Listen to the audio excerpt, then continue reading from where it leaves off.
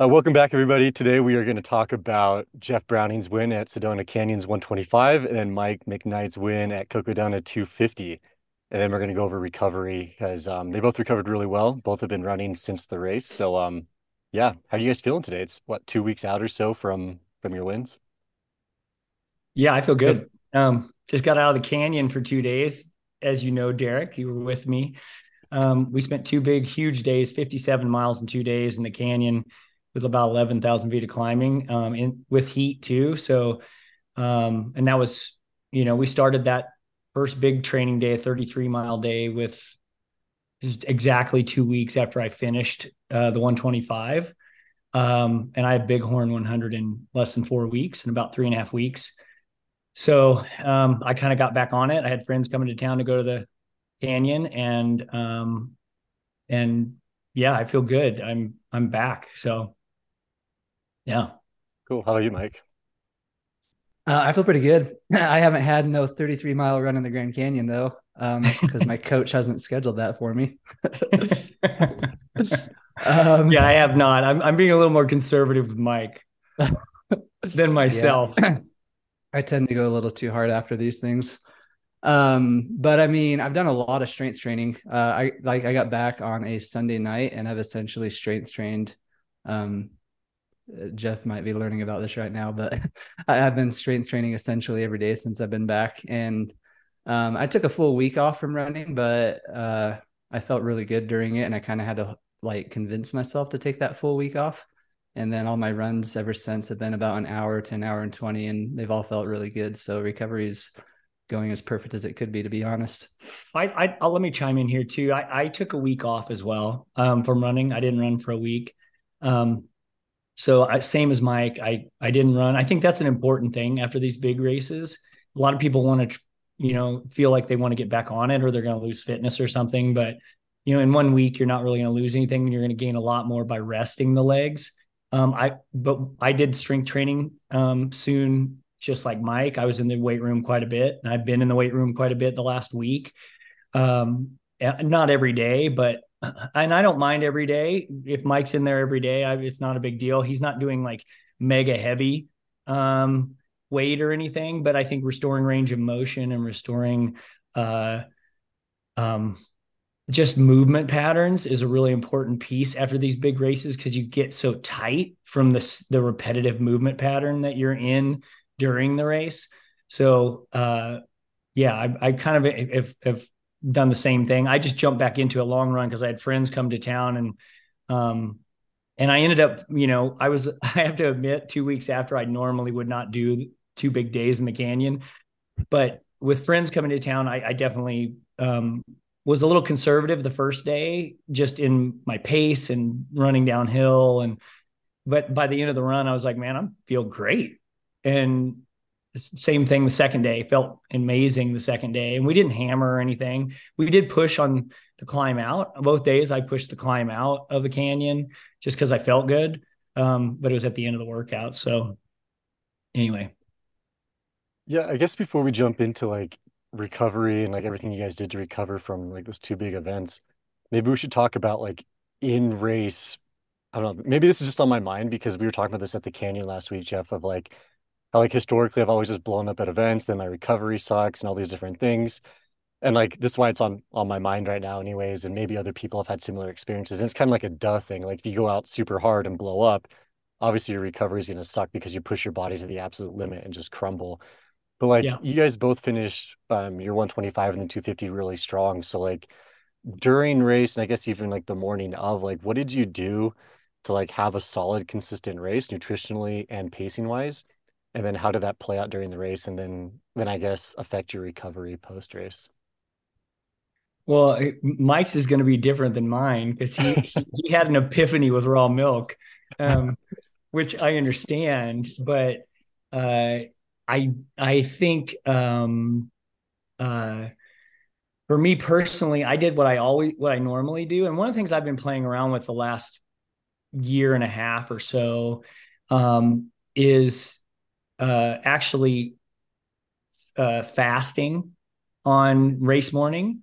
So not just having my normal like coffee and cream and um, and maybe a glass of Relight, but no calories, just a Vespa right before the race, and then IV drip of calories during the race. So for me, it's just carb calories in a liquid form with my electrolytes mixed in. So I'm always drinking the exact amount of sodium per liter. I've been tested with the precision hydration test. So that test has really that test has really given me some insight, and my athletes insight into, everyone's very unique in how much sodium they dump in their sweat per liter of sweat, and replenishing that number at about a 90% rate, about 90% of that number is a really kind of important strategy to really fine tune race hydration. And that more than anyone, Derek, because you recently had the test and you've seen the results in the canyon when it's hot. And that's where it really shows up, because you have to climb out and, with a big climb. And it really, everyone, if they don't have their sodium per liter dialed in the canyon, everybody craters on the climb out at the end of a big run, because you're coming out of the heat, climbing up a big giant climb, 4,500 or almost 5,000 foot climb at the end of a long run. It's a really easy way to crater. And so I think getting that kind of dialed is really important piece for me personally. It's a really important piece of just, everything, for lack of a better term, all cylinders firing in the motor during that, during a race. So that's one thing I do. And I don't worry about, eating a big breakfast. I eat light the day before. I don't eat I eat carbs, but I don't eat a ton of carbs. I just eat potatoes and usually one piece of fruit the day before, and a lot of like lighter meat. So a lot of animal products. So eggs, fish, and chicken the day before. I eat a big steak 2 days out, steak and potatoes 2 days out, like a big ribeye or something. But I really eat light the day before the race, and then start the race on fasted, and that helps with GI overall. So I'm not having to try to figure out digest. My body's not trying to digest while I'm running, because it's already worked it through. So that's kind of my approach. And then I just stay on it the whole race, and don't get lazy with my calories intake and my hydration. Yeah, because you had salmon the night before up in Jerome, right? Yeah, I had salmon and I had chicken for lunch. So I think skin on the bone thighs for lunch. It was a benefit of being so close for Sedona Canyons. Jerome's only an hour and a half away or so from my house. So we ate lunch at my house, and it made chicken thighs on the Traeger. And had eggs that morning for breakfast. But that was kind of my day, Yeah. I'm curious to know, did this strategy change for Moab, Jeff? Specifically the fasting the morning of the race? I did eat a few eggs the morning of Moab, just because you're running slower in a 200 than you are in 100. But in hundreds, you're usually you're running at a faster pace in a 100 miler. At least I am, compared to 200. So I did eat a little bit, because I knew I was like, okay, I'm stepping. It was my first 200, so I'm stepping off into, 60, potentially 60 plus hours with just whatever, with race nutrition and a little bit of food, and during the race. And I didn't know what my body, I knew I would be going slower. So I knew I wouldn't have as much issue with digesting. So that was a difference. But in all the hundreds and 50Ks and 50 milers I've done this spring, I've been messing around with fasting the morning of the race. Just from a digestion perspective, right? So then you're not, I guess more than anything, I'm trying to avoid an early bowel movement during the race. I mean, that's really what it's about. Yeah, that makes sense. I figured the strategy changed between 200s and 100s, but I just wanted to check. Yeah, that's a good. Thanks for clarifying that, or making me clarify that. Yeah, of course. Yeah. Do you have any So other what about questions you, Mike? Yeah, what did you do the morning of? Um, You rushed around and forgot your yeah, electrolytes the first 33 miles and barely forgot my made it to the electric, start. forgot my bladder before yeah, it was a mess, dude. That's what happens when you wake up at 3 a.m. to go to a race. Uh, so for me, it's very similar to you, Jeff, in terms of like what I ate the day before and a couple days before. I did a steak 2 nights before, and then the night before was a bunch of chicken. So a little bit of a leaner protein. And then something that I experimented with this race was kind of what we learned in a podcast that we did with Zach Bitter, or maybe it was Michelle Hearn. It was one of the two, but somebody told us how Zach tends to implement or introduce more processed carbohydrates into his diet a week or two before the race. And so the week before Cocodona, I started having stuff like a grain-free granola that you can get from natural grocers, and then Siete potato chips, Siete tortilla chips, and then just like getting my gut used to those processed foods again. Um, Usually, though, before a race, I'll do like a strict keto reset. That's something that Jeff taught me when I started working with him a while ago, but I don't know if I did that this time around. I just kind of kept my carbohydrates between 100 and 150 grams, like consistently leading into it, mostly in the form of fruit. And I don't feel like that affected my ability to burn fat for fuel. I mean, it's such a long event, so like, you're gonna dip into that pretty quickly, right? Yeah, Exactly. it's not gonna affect you. That's the one thing Yeah. with OFM that we've kind of like all been tinkering with for years and years now. You can have 100 to 150 grams of carbs in a day and not really knock yourself out of like low level ketosis. Yeah. This was a big discussion point that Derek and I were having over the weekend on ketones, because we had a lot of discussion on exogenous ketones and natural ketones. And I think that when we're training regularly, we're not really knocking ourselves out of ketosis. And if we do, it's only for a short amount of time, and then it's right back in within 15 hours of sleeping overnight and a slight fast, you're back in really quickly. And most of us fast in the morning a little bit, just for a short window. Like I haven't had any breakfast this morning yet. I'm just having bulletproof coffee, and I'll eat eggs mid morning, but from dinner last night, I'm probably going to have a 15-hour fast, you know, with Yeah. bulletproof coffee in there. But And I mean, for me too, like I woke up this morning and I did a strength training routine just before this. And just to get a little bit of protein before coming down here, I had like a cup of raw milk with creatine and some bone broth. So, I mean, it was pretty low key in terms of carbohydrates, a lot of fat, a lot of protein, and fairly low in calories too. You're right. thinking just of the protein thing in the bone broth. Like I know like soup is always a big thing at like longer events because of the sodium content. But and Mike, I don't know if you did this, but Jeff, you had bone broth during the race. You think there's any sort of almost like recovery effect of having like collagen and protein during a longer event? I'm sure it helps. I mean, I don't know. I don't have any data on that, but um, it always sounds good and it always tastes good. And I don't do whatever the race has. I bring my own.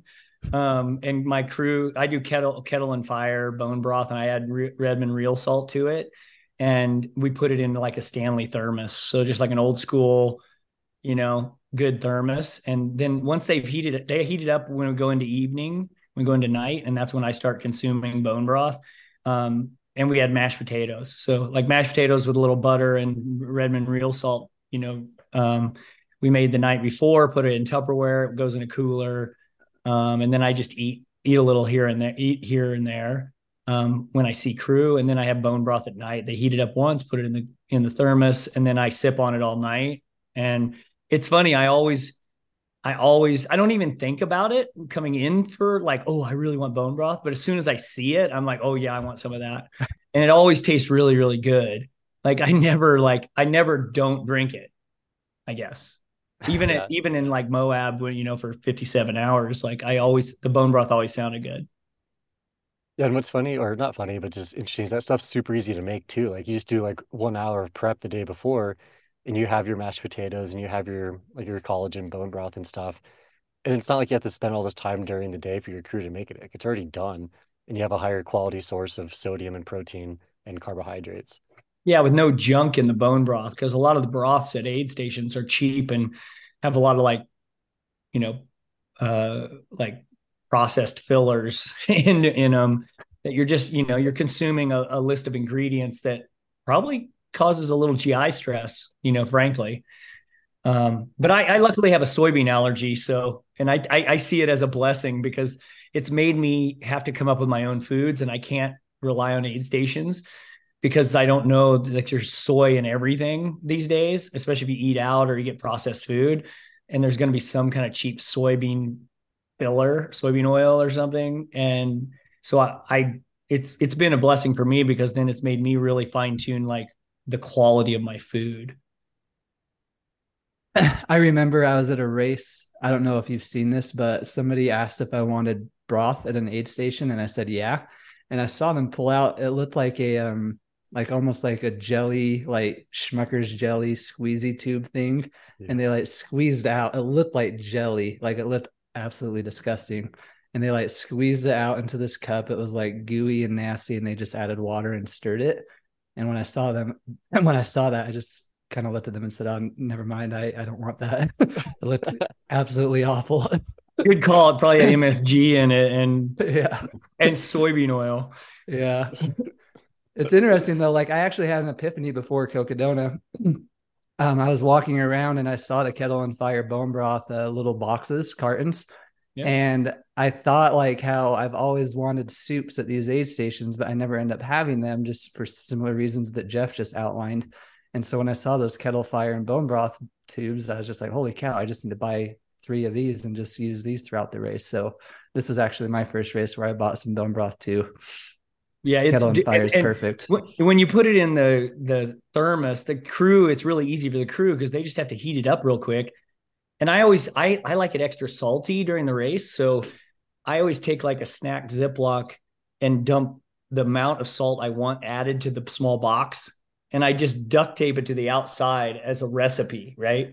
So when the crew knows that they just dump the thing in there, dump the salt in there, and heat it up, and then dump it into the Stanley thermos, and then it's hot, and then it's hot for hours and hours all night. And they just every time we were at a crew spot, they just use the lid as a cup, and they just dump some in, put the lid back on so it's hot and stays hot, and then they're sitting there. It's ready for me to drink when I come in crewing. Got it. Do you know roughly how much salt you add, Jeff? Because bone broth's already pretty salty.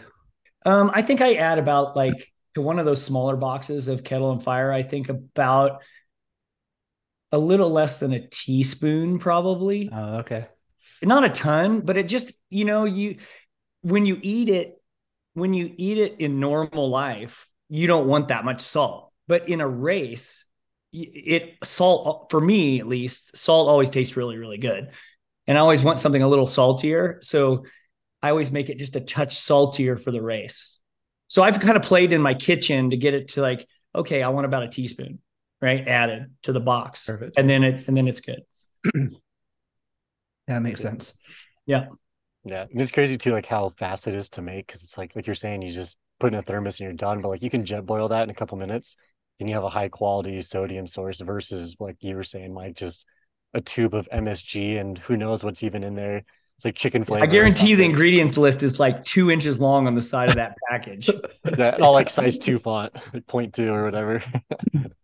Well, Yeah, there's like no ingredients in the bone broth. There's like chicken bone broth, water and Yeah, it's broth I'm and awesome. like salt. That's it. I'm like 99% sure it was a vegan bone broth. So you know that there's a bunch of Yeah, it's like 50 ingredients. yeah. Yeah. Yeah. So Um then Mike, yeah, like obviously your raw milk thing is like kind of blown up, but what did you do during the race, both pace wise and nutritionally wise, to kind of maximize recovery? yeah, I mean, I don't want to spend too much time on it because I feel like we did an episode on this a couple weeks ago, right, Derek? Yeah, yeah. Yeah. So I mean, like basically, like I was stupid. I forgot my electrolytes. I fell behind. I had a game plan going into it, but I had to essentially call an audible and do whatever my stomach could tolerate.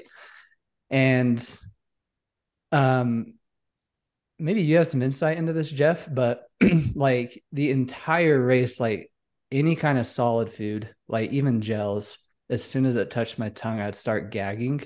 I only puked once during the whole race because I like tried to force down it was like boar's head ham with some cheese in it.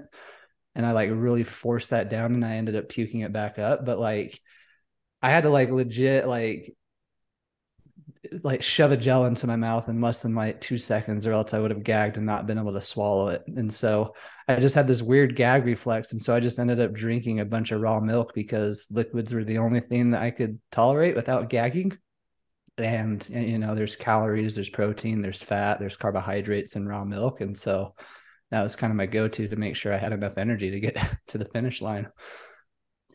I mean, I mean, thought wise, I mean, I would say that the baseline of that originated from getting behind on your electrolytes early, and and all that being off, and you just not being at a homeostasis point, right?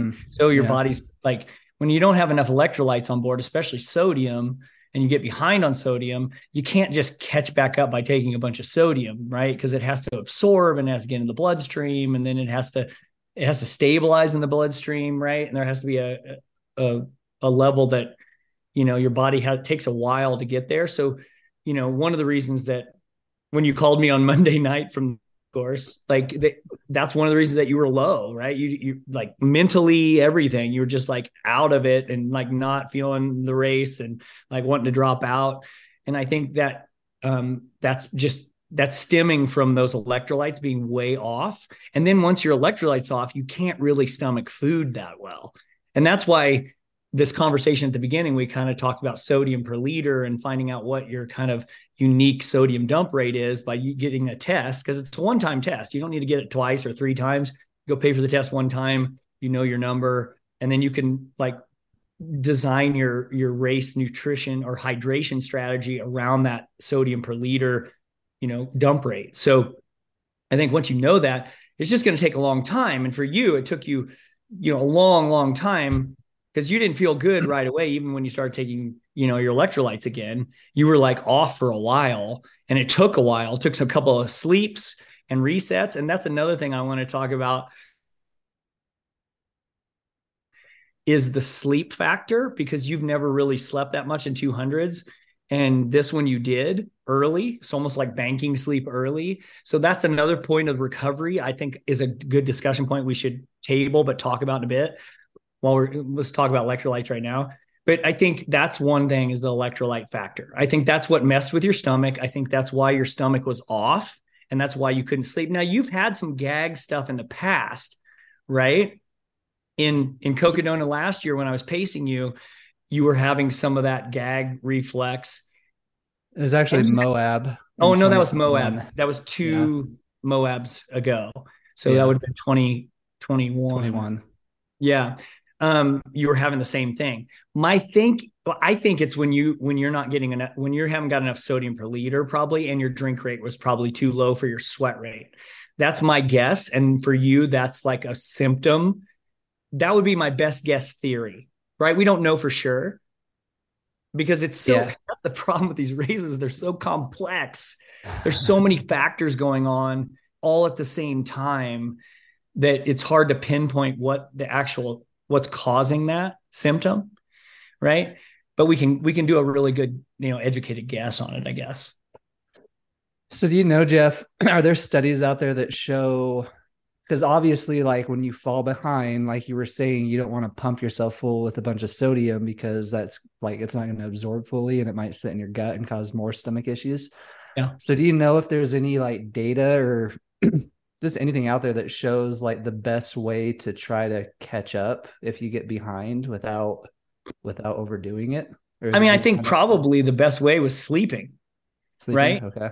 Yeah. Right. Because the body's just like at full rest. And then it's like, and there's something about that sleep that resets issues, because I've known multiple people over the years that were kind of, you know, quote unquote pukers in races, right? In hundreds, especially. And a couple of these, one guy in particular, I know, always when he got to in that cycle of puking constantly, the only way to overcome it was to take a nap. If he took a nap, even if it was only like 40 minutes, 30 or 40 minutes, his gut would reset. He'd wake up and he wouldn't be puking anymore, and he could actually get food down. So there's something about the sleeping too.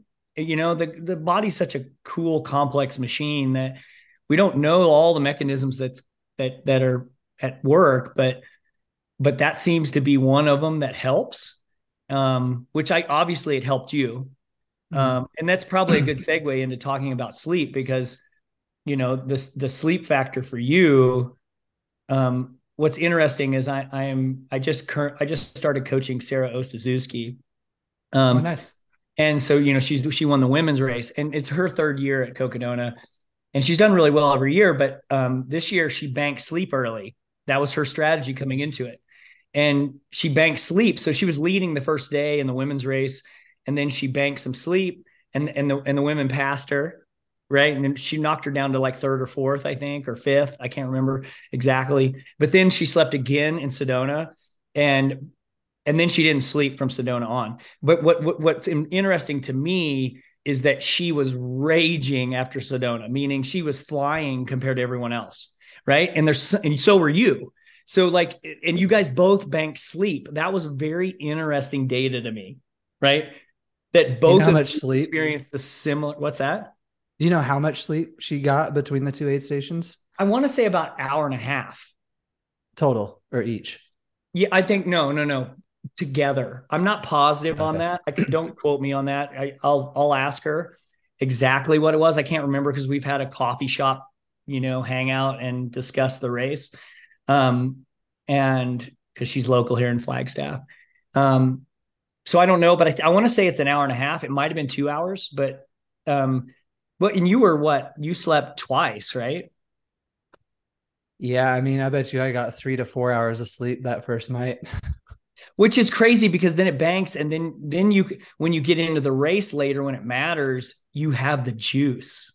I Yeah. think there's something to it, right? Because it's hard to sleep later. At least it's harder to sleep because you're more fatigued. You don't get as good a quality sleep later when you're more tired, and the race is unfolding. So if there's anyone around you, right? If you're up front in the race, you don't really want to sleep because you don't want to lose your place, right? Yeah. Of moving up through the pack or wherever you are, if you're leading or if you're in second or whatever, right? So it's harder for the mind to shut down in the second half of the race. But in the first half of the race, the race is still unfolding. It's so early in 200s, especially, that it doesn't really matter, right? You're not thinking about that. You're just thinking about taking care of yourself. So it's easier to sleep, I feel like, the first night. Yeah. And another interesting aspect too is so ideally I probably should have slept around Sedona again, because even with that 3 or 4 hours of sleep, I did start feeling pretty fatigued when I got around Sedona. But being in the position that I was, it just worked out so perfectly, because every time I started to get that, my eyes started to close and I started kind of sleep running, I'd see the next person that I was trying to catch, and then that would wake me up. It would give me a bunch of adrenaline, and then I'd just go fly past them and then look for the next person to pass. But as soon as I passed first place with about a marathon to go, my mind started to shut down, and it was really interesting to see how much harder it was for me to keep the momentum going once I got into first place versus being behind everybody and trying to catch them. It totally shifted, and my adrenaline went down almost instantly once I got to first place. Yeah. Right. So I think there is something about like you were saying, banking that sleep early on, but then utilizing the momentum to try to catch everybody that passed you while you were sleeping, versus being in the lead and trying to keep that lead and kind of running scared, basically. Running scared and really, really tired. Yeah. Right. Because that's the hardest thing. Because I tried to do that, in Moab. I tried to go, about 40 hours or 36 hours, 40 hours before I slept. And I actually had to take dirt naps in that first 40 hours because I was just so tired. And you're so slow when you're falling asleep on your feet. You're just worthless, kind of. Yeah. I'm guessing you didn't sleep. Oh, sorry. Go ahead. No, go ahead, Mike. What's up? Basically, I'm guessing you didn't sleep for the 125. No. Yeah, No. I didn't sleep for the 120. You don't have to for, under 24 or under 30 hours in a race. It's just when it's going to be longer than that, you have to have something. And that's one thing I learned from Moab. I feel like that I would do differently. In full disclosure, I signed up for Cocodona 250 next year. So already. Nice. So I just was like, I'm putting skin in the game now. So I can start thinking about it now.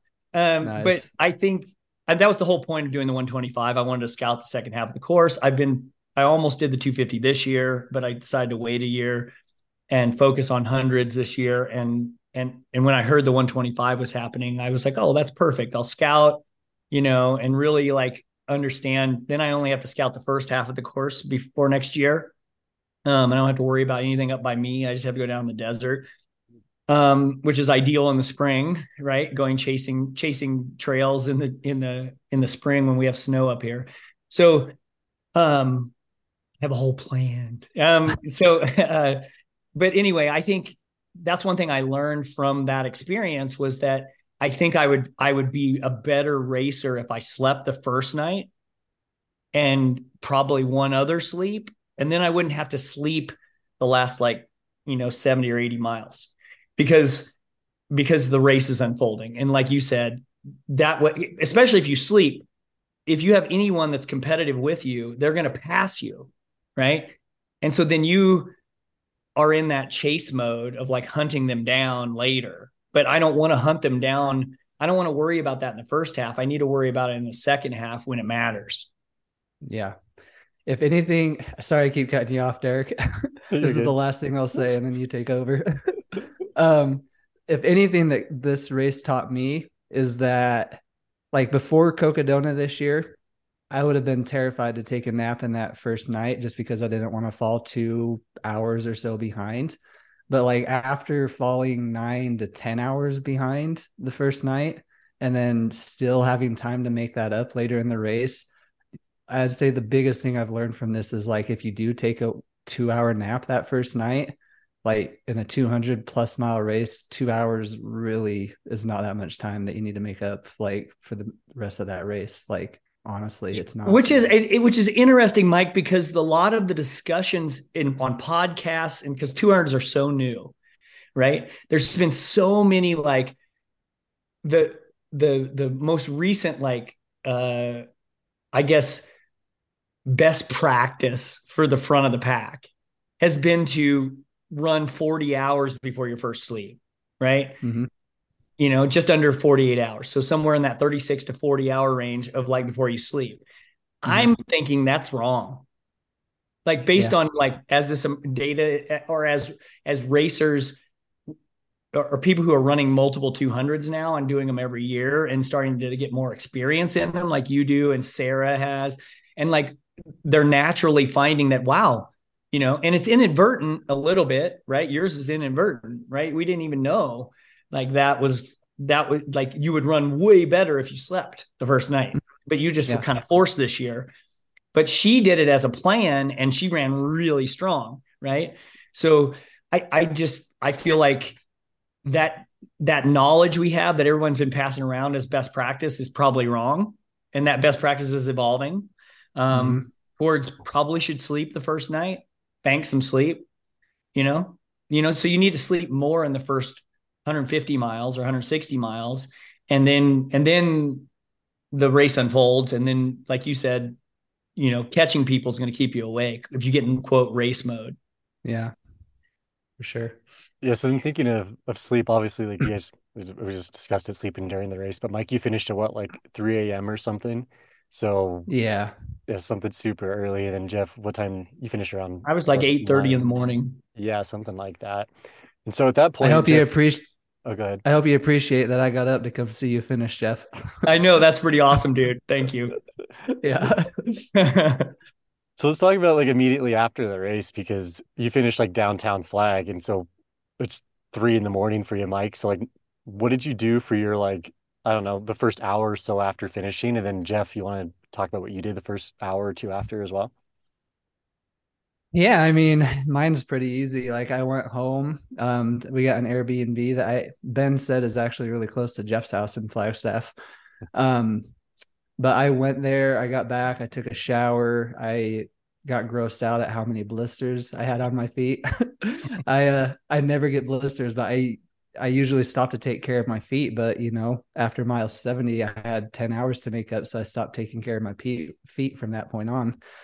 So I cleaned my blisters and then I slept. Honestly, it wasn't that hard for me to wake myself up to come see you finish, Jeff, because when we do these races, we sometimes get that like nasty phlegm in our chest and we're just like hacking it up for the next 24 hours. Yep. Like I probably fell asleep for an hour or two. And then I woke up like trying not to die because I was choking on my phlegm that was stuck in my throat. So I like Yeah. woke up in a panic. I was like trying to breathe and coughed up all this nasty crap. And I mean, that's the first hour or two after my race, taking care of myself and sleeping for an hour or two before waking up and trying not to die. What did Yeah. you eat or drink post? Did you do more raw milk and protein recovery or anything, or did you just not want to eat? um, Honestly, I don't think I ate until around noon that day. I don't know if it's the same for both of you, specifically you, Jeff, like after Moab, but like after these 200s, it takes a good 24 to 36 hours before like my appetite really comes back. And so the first 24 hours after finishing, I didn't honestly eat that much. I usually do some kind of protein recovery drink, and Mm-hmm. then like just right after, like, so I have it in my kit, my change of clothes kit at the finish line. So when you're getting out of your sweaty clothes and like changing into warmer clothes because you always get cold, I pretty much do that first. So that just what that does for me personally, I find when I do that, one, I'm getting electrolytes back in, but I'm also getting like a little bit of easy to digest protein and carbs. So that settles my stomach for me personally. So I find that if I do that, drink some water, or electrolytes, some kind of like light electrolytes, and drink some water, and that usually within about 40 minutes after the finish, 40 to 60 minutes after the finish, I can eat. So like I ate scrambled eggs and bacon like within inside of an hour of finishing. Um, and then I went home and did this. I think I ate more eggs as soon as I got home. I showered, I ate eggs. I can't remember. I think that's all I ate was just eggs. And then I slept a little bit. And you always sleep. I had the same thing hacking because it's Flagstaff. We're at altitude. So we're pushing at altitude, right? We have to go over 9,200 feet at the very end of the race when you're really fatigued. And you just get a little bit of that like gunk, like pulmonary. I think it's a little bit of pulmonary edema, right? Is what you're getting, that gunk in your lungs. I do find that there's a kind of a cure for that. So I'll give everyone a tip out there that's listening. Um, Rocky Mountain oils, and so does like doTERRA and a whole bunch of other ones. They all have a breathe ease type essential oil. If you rub that all over, like I put it in my beard, on my chest, and I find that if I use that stuff, it clears that gunk up quicker. Like usually by evening, by that night, like I took a nap during the day a little bit, and then by that night, I wasn't hacking anymore. So it clears it up really quickly. So I carry it with me when I go to Hard Rock every year, because you get it bad at Hard Rock at the end because of pushing that high altitude. So that that really helps. But that's pretty much all I did. And then I just stuck to. I think I drank a bunch of raw milk when I got home, as well. That's like the perfect recovery drink. So I chugged a bunch of raw milk.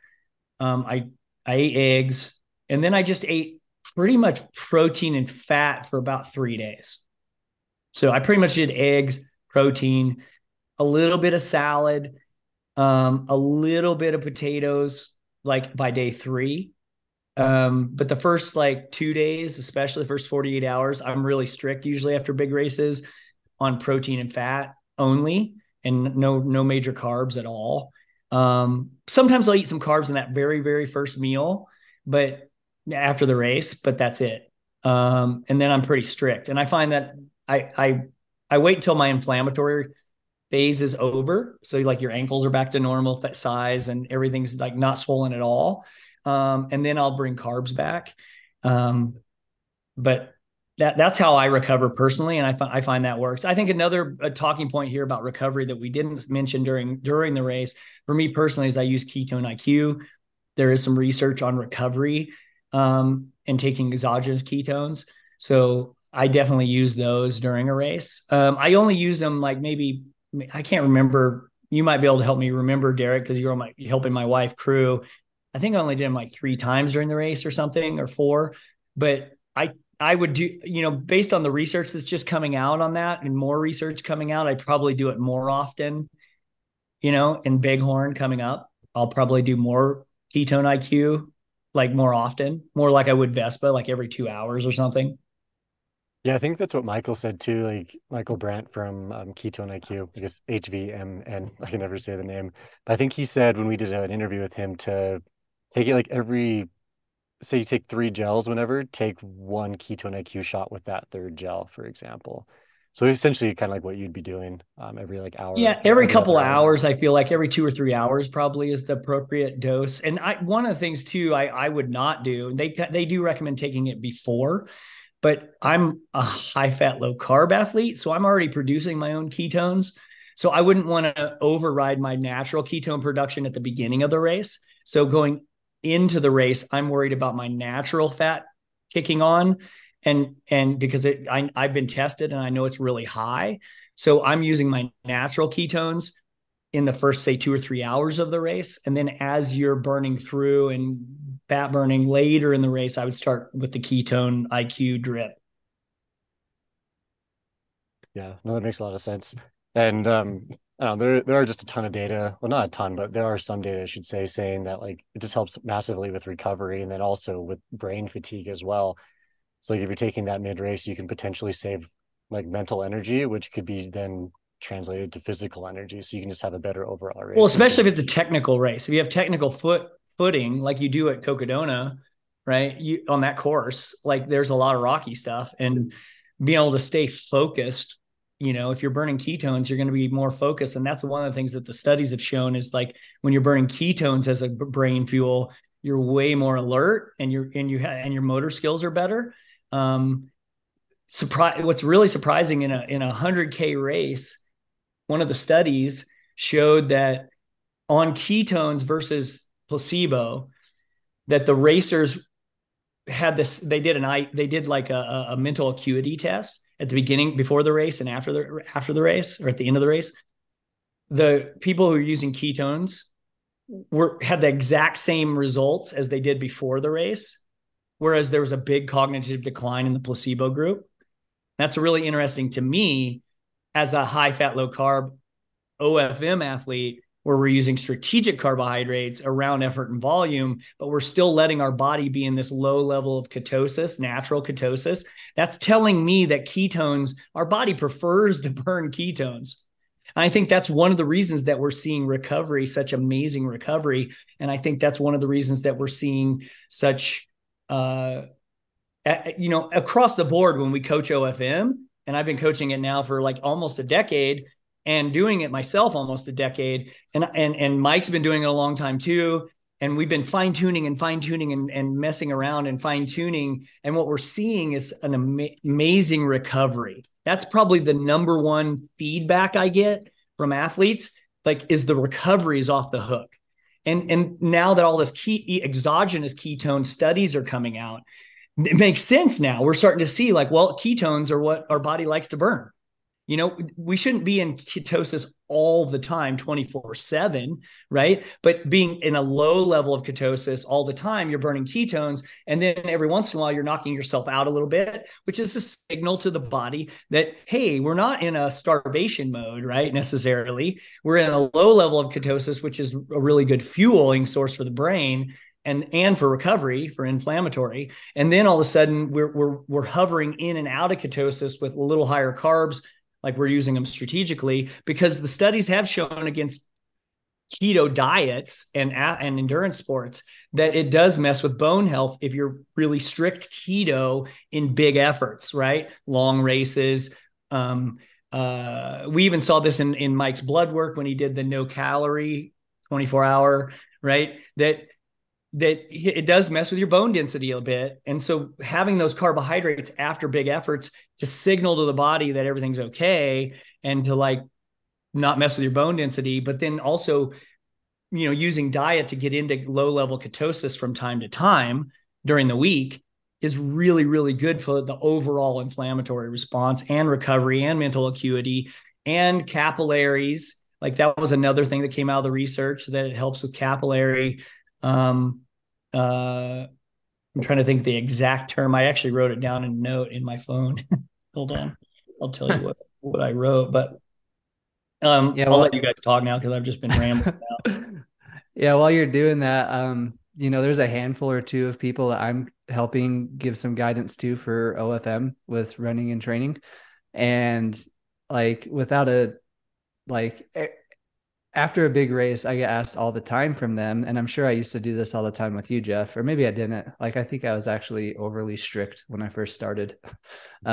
We all but are. That's normal. We get a little carb phobic at the beginning, yeah, right? When everybody does it. Like I have so many athletes come to me that are like, um, quote keto athletes, and the keto athletes are always carb phobic, and you yeah. have to really pry into like, oh yeah, I eat carbs. Well, what are you eating for carbs? Well, a handful of nuts. It's like that's not carbs.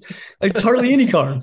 Some Like, Brussels right. sprouts. So yeah, I'm like, are you eating fruit? Oh no. Well, some berries, a handful of berries, but that's it. And you're like, well, that's part of the problem why you feel so flat after a year of being in keto. Yeah. Sorry, don't get me It's started on okay. that. I'll rant a little bit, but But yeah, so I like after a race, they'll come to me and they'll be like, hey, like I had an amazing race, but like I could just really use a bunch of pizza and beer like these next 2 days. And like I always tell them, like it's your body, it's your choice. If you want pizza and beer, if that's going to make you happy, then do it. But just know like it comes with a cost.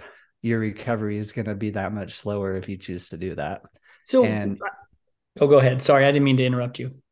it's okay. I was just basically going to say the ones that like decided to move forward with that pizza and beer, like they text me that night and they're like, "Oh my gosh, I regret doing that. You're right. Like I swelled up, I felt terrible."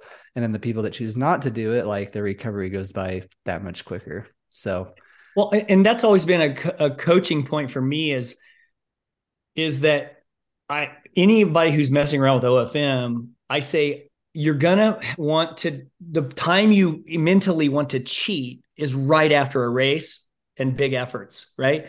But that's when the worst time to do it, right? yeah. So you really want to think about like, okay, the first 72 hours or 48 hours, depending on whether you did 100K or 100 miler or 200 miler, the longer the race, a little longer window right afterwards.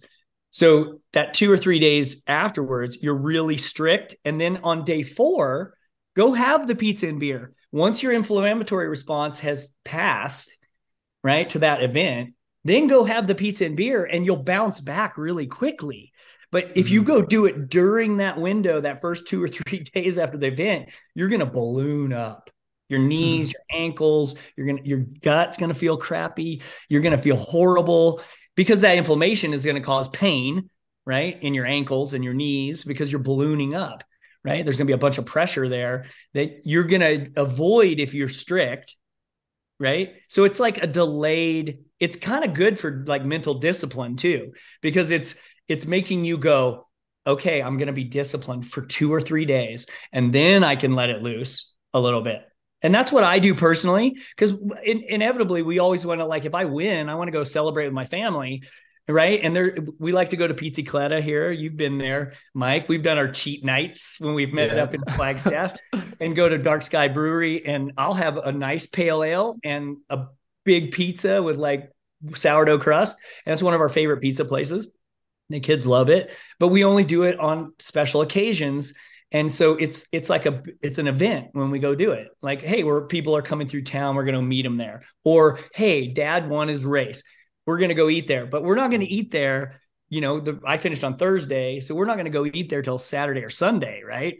So after my inflammatory phase has passed. And I mean, I'm sure it's different for you, Jeff, because you have older children. I mean, me and my family, we eat different meals every day now. Like I'm low carb, no one else is. Like we all do our different sides and stuff. But like I know for me, you taught me this concept a year or two ago about like, have your cheat meal 3 or 4 days after you finish to reduce the inflammatory response. And like honestly, as I've progressed in my like nutrition journey, like like for example, when I finished Cocodona, I had that intent. But by the time that third or fourth day came around, I'm just like, yeah, I'm good. Like I feel fine. I don't need this cheat meal. Yeah, and it So just depends. Like sometimes you want it and sometimes you don't. There's been times when I never even did it, you yeah. know? Like we didn't my only cheat meal was wine after after the 125 because we had family in town and my mother and father-in-law in town and they like to enjoy good wine and it was my 26th wedding anniversary afterwards. My wife and I had gone to a resort over the weekend. So I did really, really good food that whole time. I didn't cheat except that was really my only cheat because we had, we had a kitchen at the place we were staying at, and there were good restaurants. And I went and ate like a $50 steak, and had potatoes. That was my cheat, was steak and potatoes. And I wonder how much of that played into you having 2 big canyon days so soon after. Well, yeah, because I didn't cheat, and really, because wine really isn't going to mess with you that much, Right. and it's not going to make you balloon up or anything. So I recovered really quickly, as far as like inflammation and all that stuff. Um, and I took a couple extra days that I normally wouldn't have because normally I normally take a week off after 100, but or after a 200, I take 7 days off. This one I took 5 days off, and I was running on day 6, and I was still tight. And part of that was like I didn't do my normal like mobility work in the first week that I would because I had family in town and it was our anniversary and we were doing stuff down in Page Springs near Sedona and we were entertaining my mother and father-in-law too. So I didn't do my normal like, oh, I'm going to spend 15-20 minutes working on mobility and all that. And so when I got back in the weight room, I kind of just did a weight session and like my hip flexor and like psoas tightened up from some core work. And so then the next day I had to take a rest day. I was like, well, I couldn't even run. I went and jogged a little, rode my bike and jogged a little bit on day 6 and lifted and then was super tight and then couldn't run the next day. But then by day 8, I'd worked on mobility and I'd spent a whole day on day 7, like on mobility, that rest day. Like I worked on foam rolling the heck out of my psoas and hip flexor and legs. And then by the time I woke up on day 8, I'm like, oh, I think I can run today. And I went and ran really easy and short. I think I only ran like 45 minutes and I did a light. And then I did a really, really light strength training session and spent a little time in maybe like 5 minutes in the sauna at the end with some stretching. And then by day 9, I'm feeling good. And then I ran every day until we ran in the canyon. So I did like, I think 8 days in a row or something after that and felt good. And I just ran easy every day. I didn't run hard at all. I just ran easy for that week, get ready to run in the canyon. But that kind of just like got me back into it. And now I feel great. Like I have nothing's tight. Yeah, I didn't have to get body work this time. I just did my own. Nice. Yeah, so Mike, what kind of mobility stuff did you do post race? Did you do a massage or anything like that, or did you go straight to the gym? So I got an Airbnb. We stayed till the finish, which was Saturday morning. And then we made the drive back to northern Utah. I will throw that in there. I know everybody doesn't have this convenience, but I have some of those rapid reboot compression boots, and we have a big 1500 Dodge Ram pickup, and like so I finished Thursday morning like at 2 a.m. My wife Sarah like essentially just did a bunch of sleeping after that because she knew that she was going to be the one that had to drive home. But I ended up sitting like from Flag, I think it's like an 11 or 12 hour drive to get back home. And like for the majority of that ride, I just sat in the back of the truck and I put my legs up on the seat and I just did those compression boots that whole drive home. And like I had little to no swelling, which is not common for me. Like I do clean up my diet after these races, but I do have some kind of swelling after 200 just because of like how much I'm beating my legs up. Jeff agrees, it looks like. Yeah, I'm nodding. Yeah, that's like we totally like even after hundreds, I have swelling. You're going to have swelling. It's just I used to have it a lot worse before I Right. shifted to this diet. Like I had 2200s under my belt before and 15 years of racing before I switched to this diet. So I had a really good data set of my own N=1 of like what my reaction was to 100 milers on high carb diet. And it's like night and day compared to what I used to be like. No calf definition or anything, right? Like it's Oh just yeah, one. cankles. You can't even see your ankle bones. I couldn't see the bones in my feet. I mean, just Yeah. gigantic feet. Yeah. I mean, to the point where, and really swollen face, like it was like systemic. Mm-hmm. My wife used to, and brain fog really bad for a week after hundreds. I just chalked it up to being that's what hundreds did to you. And my wife always looked at me like, "Oh my gosh, you do not look good." It's always So good to have our wives keep us honest. yeah, exactly. But yeah, I did those compression boots on the whole drive home. So we got back late on Saturday night. And like that next day on Sunday, I did like a light strength training session for like 25 minutes, like some air squats, banded lateral walks, push-ups, and stuff like that. Then the day after that on Monday, and then every day that week when I wasn't running, like I was at the gym doing battle ropes, light dumbbell routines, single leg squats with like, 5 pounds on the barbell. So very lightweight. So I did a bunch of strength training, a bunch of stretching. The interesting thing with this race is I lost a little bit over 10 pounds, which I mean, I would say I lose 5 to 10 pounds at 200s. It's not uncommon, but usually I gain it back within a day or two. But this one stayed off for over a week, almost 2 weeks. But like the consistent strength training, like the muscle came back and, I'm back up to my normal weight now. And like, I honestly feel I've been experimenting a lot with strength training this past year, not year, sorry, but like during like this year, 2023. So the past few months. And I honestly feel like, strength training is one of the most important aspects, especially for a 200. Like later on in the race, when your glutes start shutting down and your hips get weak, like if you can have that strength going into it, like you're going to have that much more efficiency with your running form and your stride and everything towards the back end of a 200. It's a little Yeah, side I tangent. I 100% agree with that. I mean, that's been something I've been preaching for a long time, but I've actually now that I live at almost 7,000 feet, my house is like 6,800 feet. One of the things you have trouble doing at altitude is building muscle, and I'm early 50s, so you lose muscle mass as you age. And so one of the things I've noticed since I moved here a couple years ago is that it's harder for me to build muscle than it used to be. I think it's a combination of getting older and living at higher altitude now. So I've really upped my strength training game. I joined a local gym. I've always had my own home gym in the garage, but I joined a local gym, so I even have more equipment access. It's really close to my house. It's like 5 minutes from my house. So it's really convenient too. So it's easy for me to pop in there. It's out by some trails on the east side.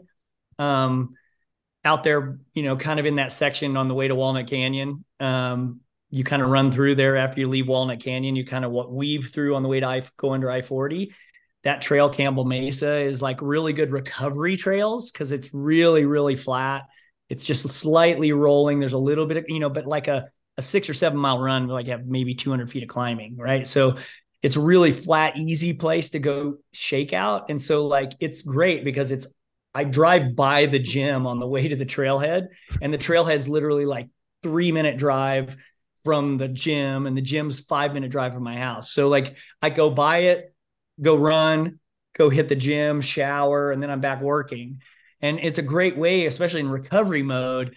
You're looking for flat running anyway. So it's like, I'm just going to go, there's a bunch of options with loops, and you can do short loops, long loops, because it's a bunch of clover leaves. And so like, I just go out there and cruise and then like hit the gym. And I think the gym, I've lifted a lot more this year. I listened to a Peter, I think it was a Peter Attia, the Drive podcast, and he was interviewing, I can't think of the guy's name off the top of my head, but he's probably a premier researcher on muscle in the US. And like, you know, his whole career has been on muscle research.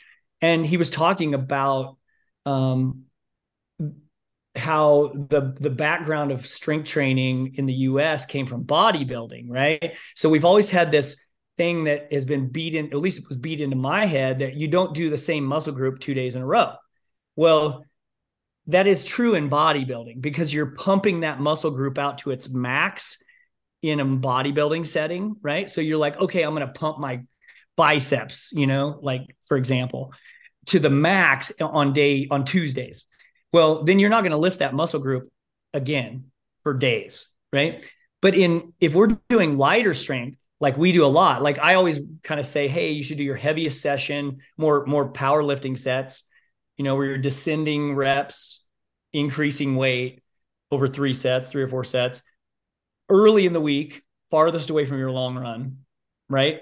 And then as you approach that long run, the other sessions can be more like tough 21, like that we kind of have people do, or that kind of dumbbell, full body dumbbell with core work that's working on range of motion, but still under a small load because you're still getting strength from a load, right? So I think that looking at it that way, and that one was like almost this epiphany for me, was like, whoa, we could do like tough 21 almost every day because we're not doing heavy. Unless you're doing a heavy session, then you need to make sure you do a really, really light session the day after. But after that, you could pretty much lift every day. So I've been playing around with actually doing tough 21 type workouts like daily in some, if I have the bandwidth, or I'm not in a big volume block, but if I'm in lower volume blocks, recovery, taper, stuff like that, I'm going to the gym almost every day. And you've been doing the similar thing, right? Yeah. Mike, this year we've been talking about this back and forth a lot. And I think if we're designing that program like I'm talking about, you can handle going to the gym every day. It's just a matter of like, some people don't have the bandwidth in their schedule to go to the gym every single day. You know, I luckily have a very convenient location for mine, and it's close to me. And I write my own schedule. So I have a little bit of a liberal schedule at lunch. So that helps, but for what it's worth. Yeah, I imagine, just real quick before you jump in, Mike, that like even if people can't necessarily go to the gym every day, they could do like what is it, the tough 21 session, or like an ATG session at home with like very minimal equipment and not have to drive anywhere. So like go do your run and then take the 15 to 20 minutes and do that real quick, and not have to go on full on like, I'm gonna drive 30 minutes to the gym, change, blah blah blah, and do all that stuff and take 2 hours. You can just do it very quickly on the tail end or maybe even the front end of a run. Well, and that's what I've done for years, like that, because I didn't have the access to a gym. So I had my own home gym with dumbbells, just a very limited. Now I have like adjustable dumbbells, but for years I only had like 3 weights. I had like 10s, 20s, and 25s or something.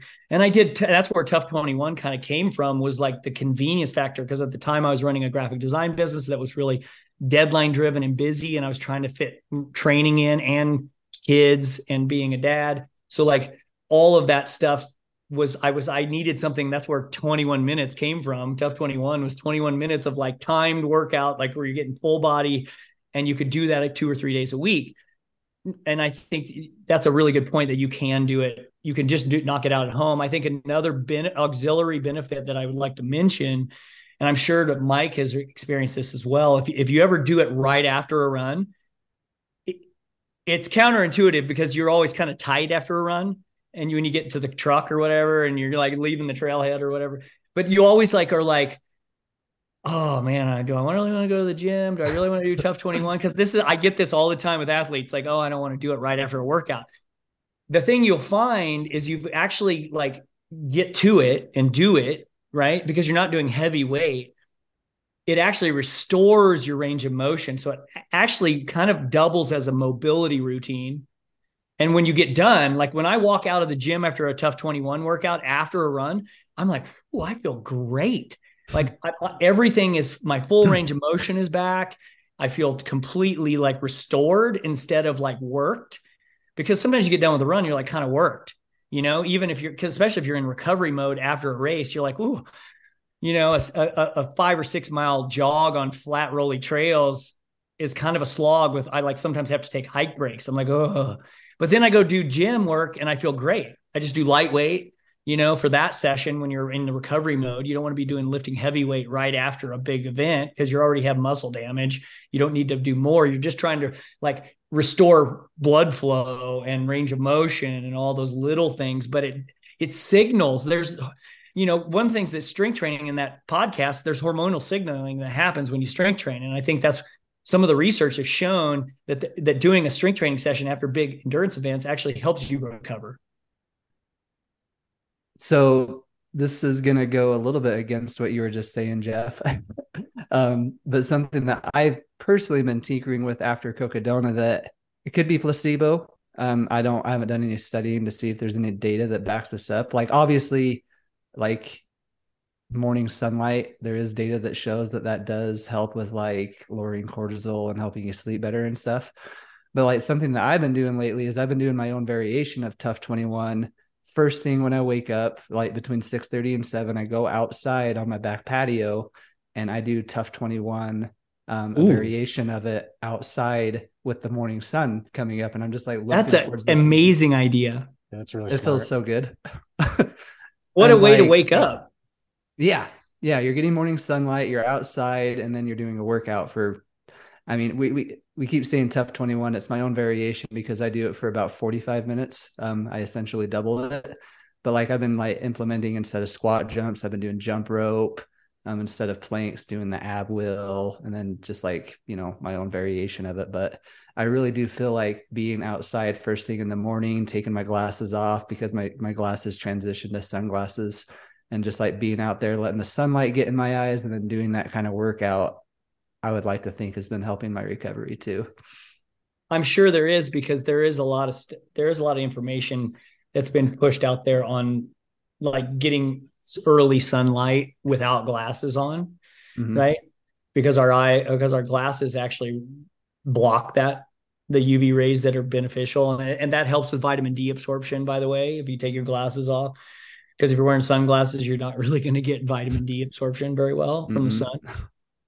I even do that sometimes on runs and lunch. If I'm running like during the summer with shirtless, lunch run, I will pop my glasses up on top of my head for at least 20 minutes of the run, because I can see okay without my glasses because they're prescription like yours, Mike. And but it takes a couple minutes for them really to adjust so I can see trail very well. But I'll do that sometimes just for that benefit.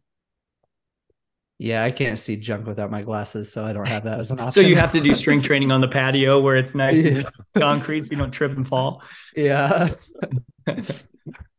Well, as we're getting close to wrap up here, what did you guys do like supplement wise post race? Is there anything specific you did that was abnormal? Like I know, Mike, you're always posting about creatine that you're taking, but is that just you just follow kind of your normal protocol as far as supplementation? Yeah, I'd say the main supplements I'm taking are creatine, omegas, a little bit of vitamin D, aside from what I'm getting from the sun, and then zinc are the main one. And then aside like electrolytes and stuff like that, apple cider vinegar. I've been doing a lot more of that in the morning, but those are the main ones for me. Yeah, and mine are mainly I do vitamin D, liver pills. So like K2, getting my K2 from that. And then I do a bone up supplement from Ancestral Supplements. And then what else? I do NAC supplement and zinc and electrolytes, relight regularly. I mean, that's a regular thing for me. That's a daily thing. So that doesn't really change. And I don't supplement every day. I just supplement, a couple days a week. Because I do a mega dose vitamin D protocol. So I only do vitamin D every 2 weeks in the summer when I'm getting out in the sun at lunch, because I run at lunch a lot. So I only do every 2 weeks, but I do it every week from like Labor Day to Memorial Day in the winter, fall and winter and spring. I typically do that mega dose vitamin D once a week. And I've had my levels tested, and my levels are really, really good with that protocol. It seems to keep me in a really good level. And so that's kind of my normal. I do some other stuff, like I'll do some whey protein shakes with fruit, frozen fruit, and stuff like that in it.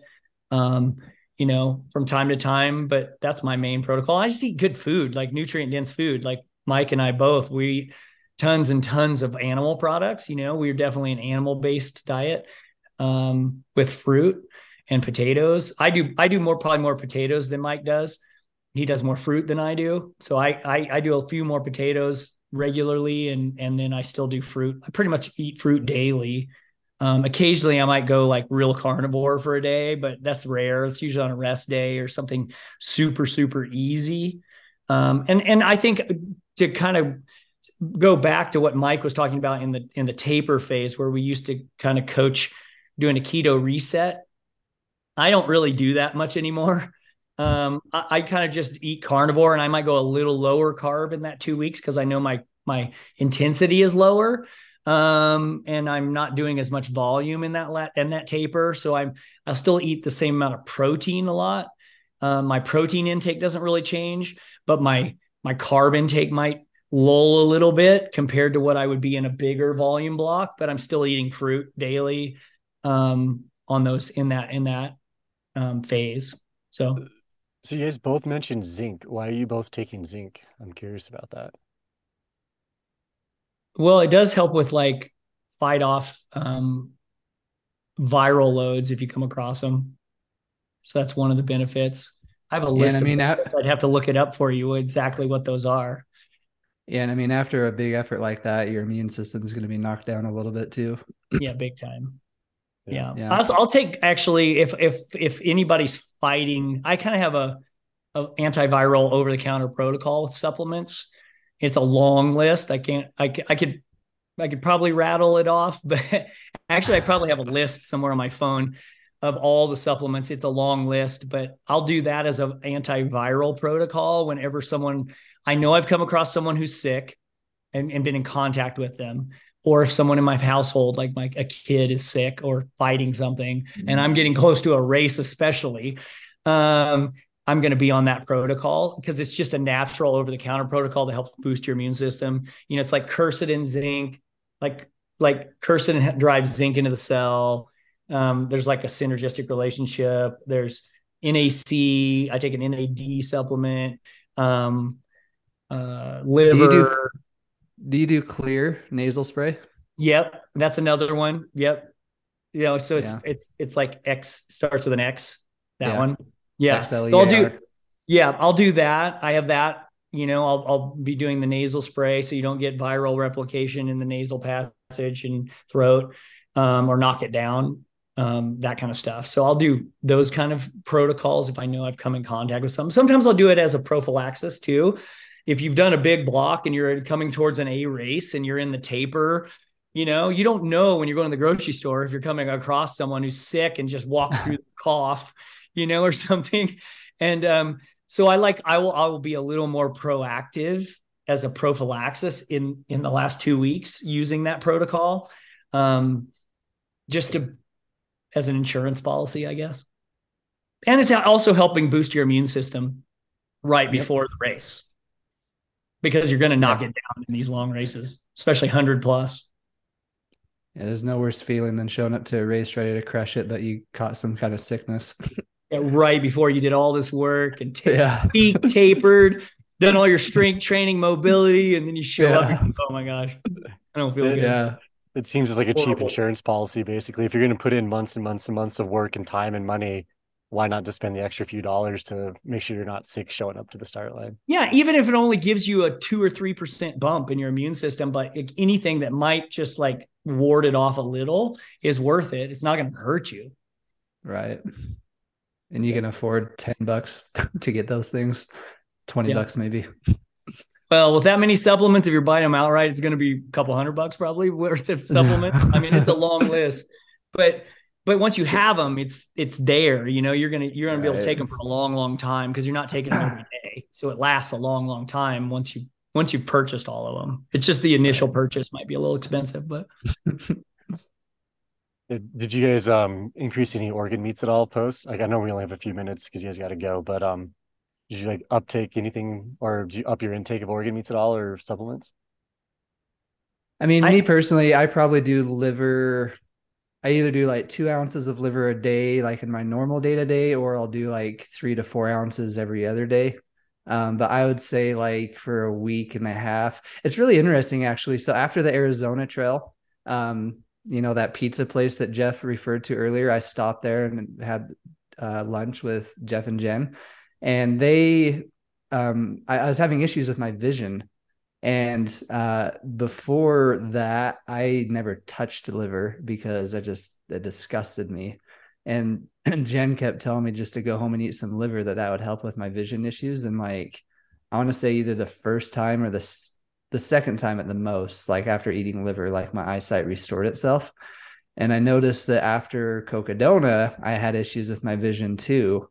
And so, yeah, so like I upped my liver intake to about 3 to 4 ounces a day for a full week, week and a half. My vision like restored itself again. And so, yeah, I did up my liver intake a little bit for specifically for my vision after Cocodona. I took a lot of liver supplements afterwards, but I didn't eat a lot of liver. Like I need to because I have a half a cow in my freezer. So like I have I have big chunks of liver. I need to like thaw it out because most of the time I let my wife cook it. But I need to do what Mike does personally. I think that's a really good way to do it is just have some thawed out already and you can kind of just slice off of like 2 ounces and just have it as almost think of it as like a supplement because it really is a superfood. Compared to anything else, it's so nutrient dense and it gets you so many trace other vitamins and minerals. Like it blows pretty much anything else out of the water as far as from a nutrient density perspective. So learning how to make it, and Mike's done a really good job with doing it in his air fryer. He shared a couple of recipes with me because my wife does it as a pate. So there's a lot of prep, but once you have it, it's done. It's a big batch, and we'll eat it over 3 or 4 days or a week, and keep putting it in the refrigerator and use it with like grain free crackers or something like that. But um, I think figuring out how to eat it appropriately, like where it's actually whole, is probably even better because it's more convenient and it's easier to do, especially with an air fryer. So I think I need to beef this week. I'm gonna go find some in my freezer right after this call's over and then get it thawed out, and I'm gonna start eating like 2 ounces a day. I mean, if you source it right and you just add salt and butter to it, like I don't think like my first time And you don't trying have to eat a liver, ton, right? You don't have to. It's a no, small portion.